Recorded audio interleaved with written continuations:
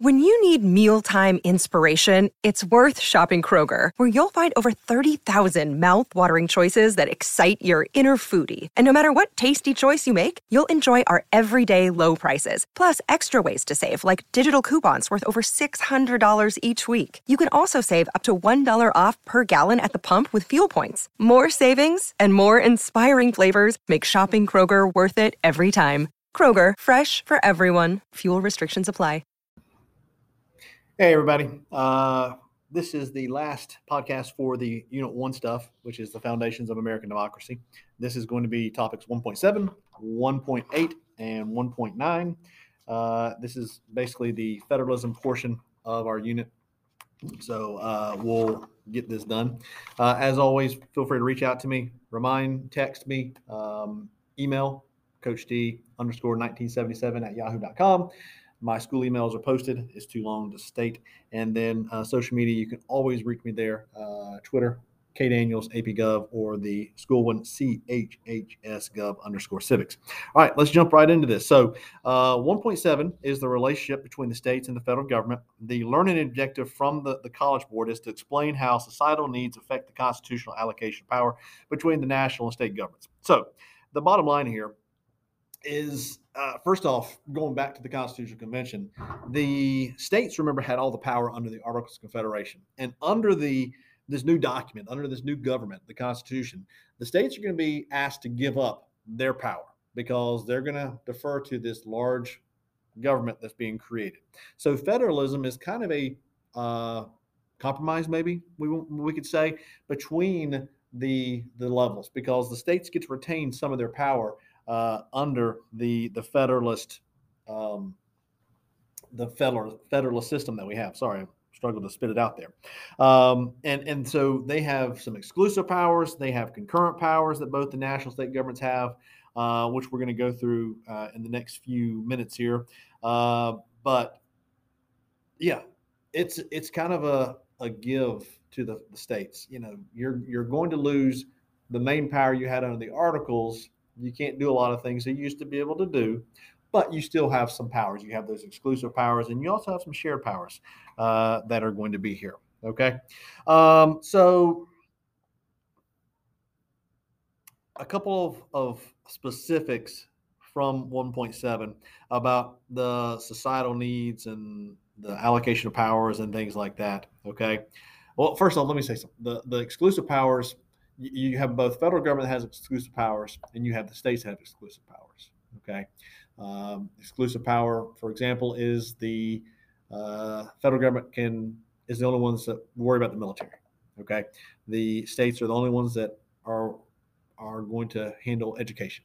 Concurrent powers are taxes. So you have those powers that are only for the federal government, powers that are only for the state government, and then you have powers that are shared. So the power and the federal government and state government work together through a couple ways. One of the big ones is grants. Okay. And remember, there's two types of grants. You've got the categorical grants. This is where, remember, the strings are attached here. So the federal government gives money to the states and says, do this, and you won't lose this. And remember, my favorite example is the drinking age. That is a state thing. States can decide how old you have to be to drink. The federal government wants it at 21. So they let the states know, hey, if you make it 21, you're going to get to keep your road money. They've also tried to do it with blood alcohol levels for drunk driving and things like that. They tried to set a national, I should say set a national level. They encourage states to make it 0.08, I think is what it is. And you get to keep your road money. Okay, so those are categorical grants.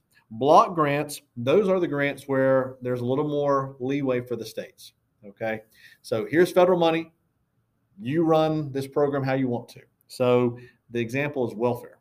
Okay, welfare got turned over to the states back in 1996 or so. It is still a federal program.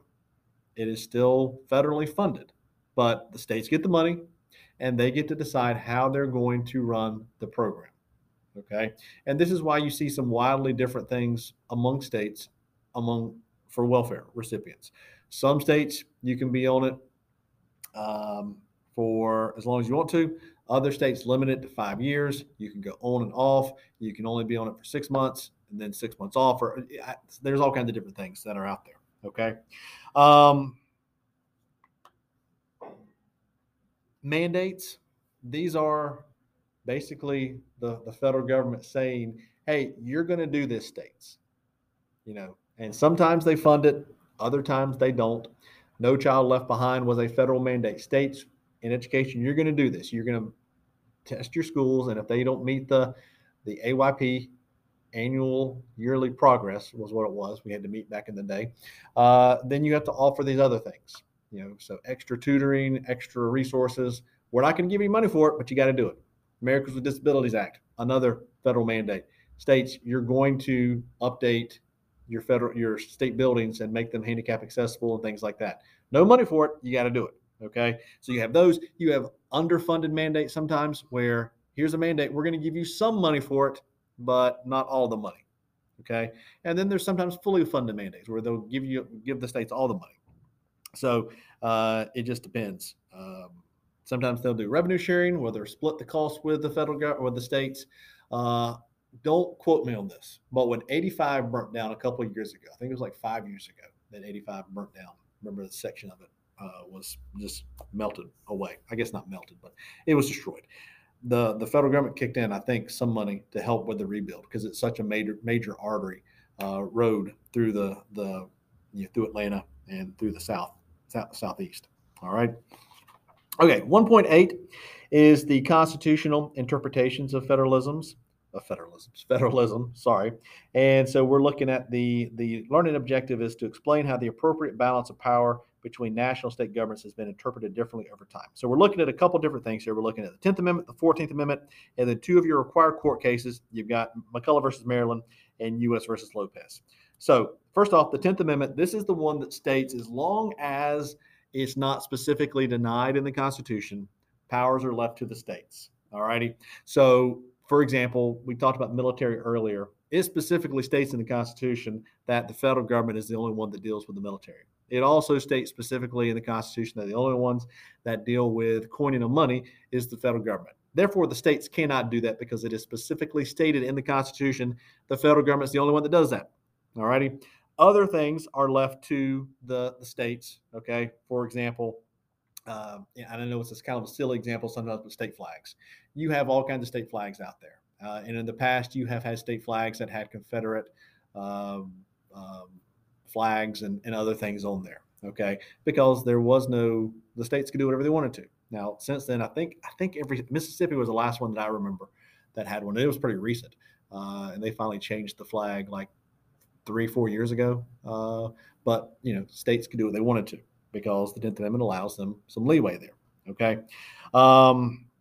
The 14th Amendment, we're going to talk more about the 14th Amendment in Unit 5, the civil liberties and civil rights stuff. But just to make sure you know where we're coming from here, the 14th Amendment deals with equal protection and due process. It defines who a citizen is, but specifically the big ones are the equal protection and the due process stuff.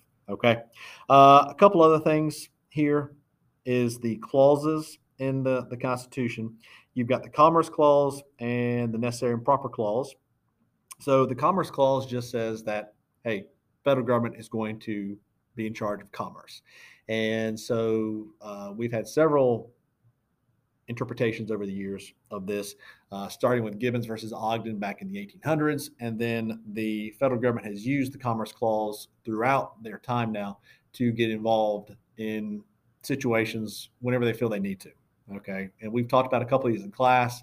I know it was a long time ago, but like Heart of Atlanta Motel, where they're going to enforce the Civil Rights Act because Georgia was not, and some other things. Necessary and Proper Clause, this allows Congress to stretch their powers. You might see it as the elastic clause sometimes, but as long as you can read into the Constitution and Congress is doing something they're constitutionally able to, they're allowed to stretch their powers a little bit. My favorite example is the Bank of America, or not Bank of America, the National Bank from back in the 1800s. It doesn't say anywhere in the Constitution that Congress can create a bank, but it does say they control commerce. Okay.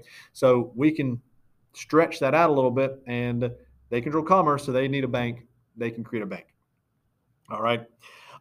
Two court cases you got to know: McCullough versus Maryland, which deals with the bank, and then U.S. versus Lopez. So McCullough versus Maryland. This is going to reinforce the necessary and proper clause and the supremacy clause. Okay. So first off, McCullough versus Maryland deals with the fact that Maryland did not like the Bank of the United States and they wanted to get rid of it. So they tried to tax it to death. And the bank's like, we're not paying those taxes. So that's where the case kind of comes from. The Supreme Court is going to get a hold of it, and they're going to decide a few things. First off, they're going to decide that, yes, necessary and proper clause, the implied powers all exist, okay, and that the federal law, federal decisions are supreme over state wishes, state laws, and things like that, okay? So, yes, necessary and proper clause states that excuse me, let me reset myself for just a second there. Yes, there is no mention of a bank, but necessary and proper clause, like we just talked about with the necessary and proper clause, allows the Congress to create a bank in the United States. They have that power. The supremacy part, Article 6 states that the Constitution is number one, federal laws are number two. So basically, if the federal government wants to create this bank, states there's nothing you can do about it, okay, because they are supreme. All righty. So McCullough versus Maryland, implied powers, necessary and proper clause, all that stuff is backed up, plus the supremacy clause is reaffirmed. Next one is the U.S. versus Lopez. So U.S. versus Lopez happened in the 90s, early 90s. Lopez brought a gun to school, which violated the Gun-Free School Zone Act. Okay. Lopez was charged by his state. I can't remember if it was Texas or California. I never can remember. Sorry. So he was charged. And then the federal government decided, you know what? We want to charge him as well. So this is why it's U.S. versus Lopez, because Lopez is going to fight the fact that the federal government has the right to make these charges. All righty. He's being charged by the state. He doesn't want to be charged by the federal government as well. The federal government is saying, hey, we can come in because of the Commerce Clause. All righty. Schools deal with interstate commerce. Therefore, we have a right to come in and we have a right to press these charges. Okay. So he's going to fight that. He doesn't want to face federal charges. So that's why it's U.S. versus Lopez. All righty. And the Supreme Court is going to agree with Lopez and back him up and say, yeah, Congress does not have the power, does not have the authority under the Commerce Clause to come in and make this Gun-Free School Zone Act a thing. You know, we're just going to let the state handle it. So that's a loss for the federal government. So you need to remember the U.S. versus Lopez is a loss for the federal government because they were not able to use the Commerce Clause there like they had in the past. All right, last thing, 1.9, federalism in action. The learning objective says, explain how the distribution of powers among three federal branches and between national state governments impacts policymaking. So the big thing here goes back to something we talked about just a few minutes ago, or not a few minutes ago, in another podcast where we talked about the checks and balances and the multiple access points. So the bottom line here, we can't get hold of the president. I can tweet at the president all day, every day. He's probably not going to respond to me. Okay. I can call up my Congress people at the national level. Good chance they're not going to return my call. Maybe our governor does. Maybe our state representatives do. If they don't, then I have local level stuff that I can go and hit up and see if they can help me. Okay. What this is getting at is that because there are so many levels of government, because there's a national level, because there's a state level, because there's local levels, it gives me and you more opportunities to contact, get involved with our representatives. Okay. So that's what that's getting at there. And that is 1.9. That is federalism, and that is Unit 1. Guys, as always, if you have questions, concerns about this stuff, any of the topics, please find me, email me, text me, social media me, whatever you got to do. Make me answer your questions, especially about those court cases. Those are required court cases. I'm going to talk in a separate podcast about the breakdown of the FRQs, but one of your FRQs is to compare court cases. So you have to know about these two court cases and then be able to compare it to one where they give you information about the other one and they compare it to the one that you're supposed to know about. So be sure you know those things and let me know if you have any questions. All right, guys, hope all is well, and talk to you later. Bye-bye.